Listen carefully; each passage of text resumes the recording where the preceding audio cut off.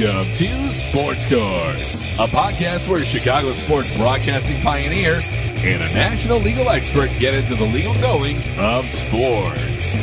And now your hosts, Chet Kovic and Lester Munson. If you don't think the Ohio State University is arrogant, shame on you.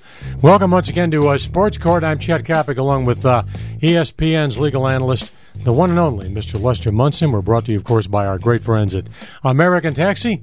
John Coyne and American Taxi, Chicago's prime-time suburban taxi service. Lester, where are we going? Where is society going when Ohio State determines we want Urban Meyer so badly, we're going to pay him $24 million over 6 years to coach our football team?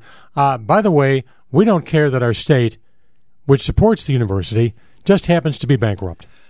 It amazes me what they do for football coaches in public universities. We see this all the time, although this is really the worst one. The state of Ohio is near insolvency. They have 95 different issues in the legislature, all of them involving money that they do not have. And now they just happen to find $24 million off in the corner to pay the football coach. And I am sure that the legislature and the governor and everybody would 100% support this. That's how bad it is. I mean, it's even worse than you think. Have you noticed over the years, by the way, that Ohio State University likes to offer up this very pristine image of being this wonderful school of academics and athletics? And you think about Wayne Woodrow Hayes, Woody, departing Ohio State after he punched Clemson linebacker Charlie Bauman. I remember Earl Bruce telling me about a fan running up and threatening to kill him after he lost his first Big Ten game at Ohio State. Jim Tressel, classic liar, tried to cover up with his players in the tattoo for memorabilia scandal.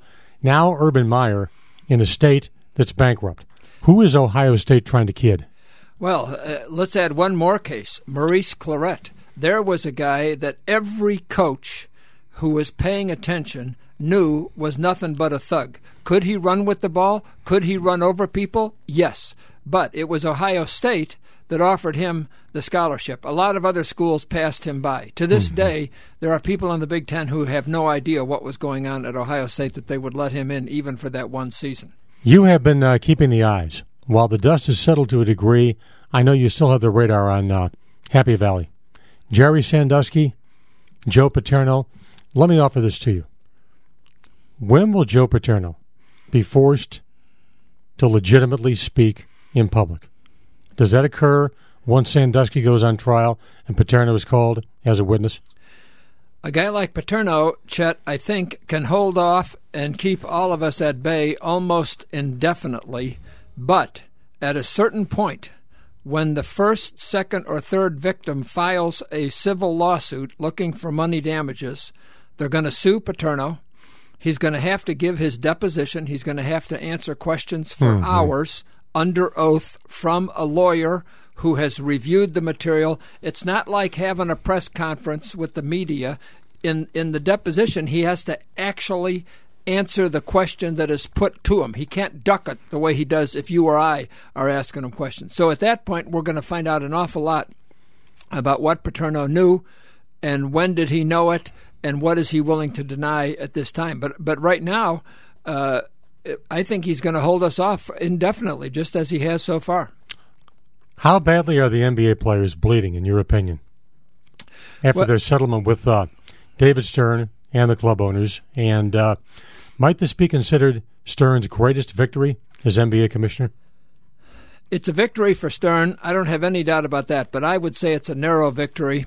The players knew going in that because of the losses in the small markets, they were going to have to give back some of the money they had obtained in previous bargaining. And they did that very early in the bargaining. The players were willing to take a cut.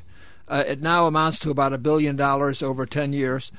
They were willing to take that cut early. They did. Billy Hunter and Derek Fisher and the players did manage to preserve some level of free agency. They have some exceptions to the salary cap.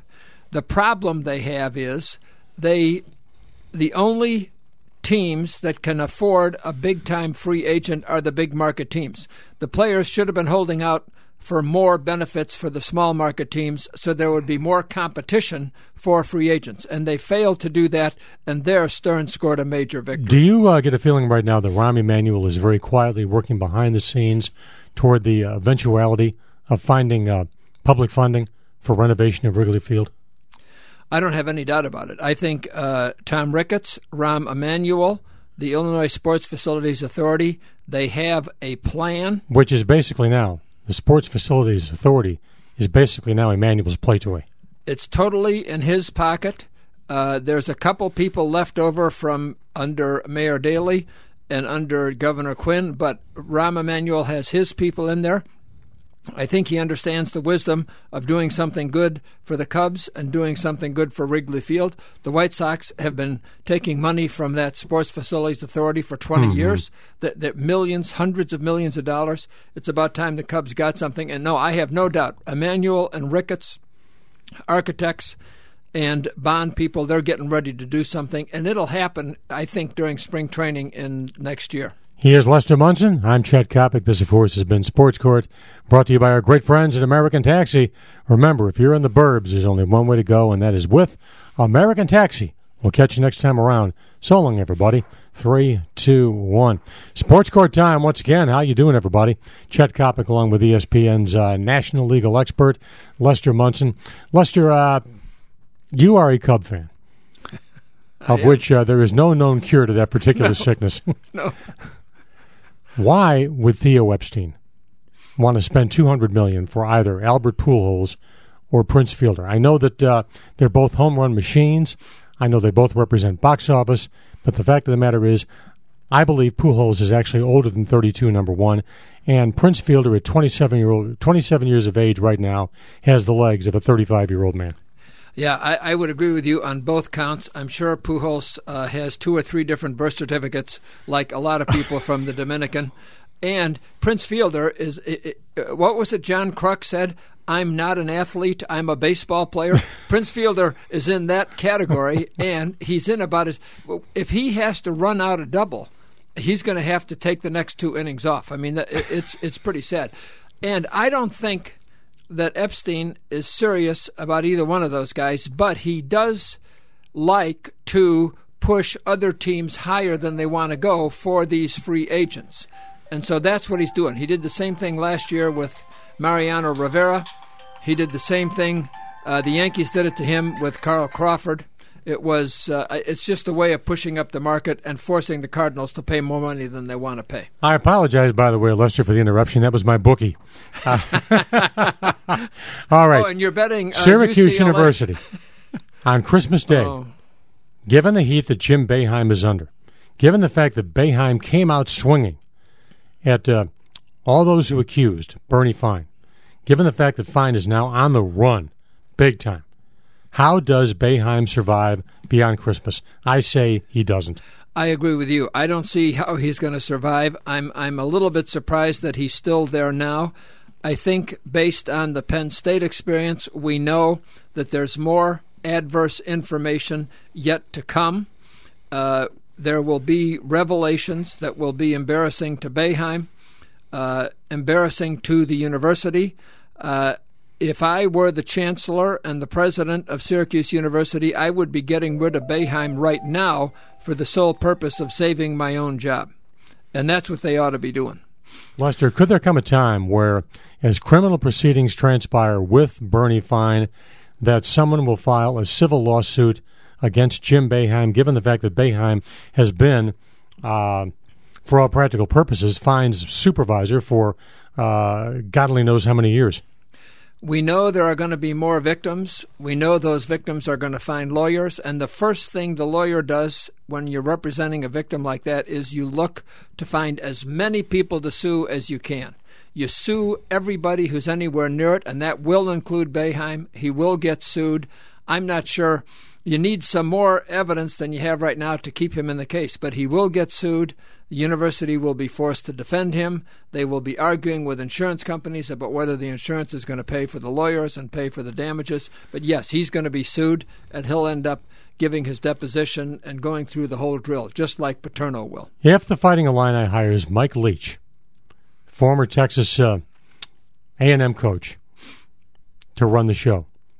How do they explain away the fact that Leach had this little issue in which he kept one of his players with a concussion in a dark room for 3 hours? Not only did he keep him in the dark room for 3 hours, his father is a commentator on ESPN. I mean, this is the last guy you want to pick a fight with if you're a football coach. I'm not impressed with Leach. I was not impressed with him as a coach. I'm certainly not impressed with him as a human being.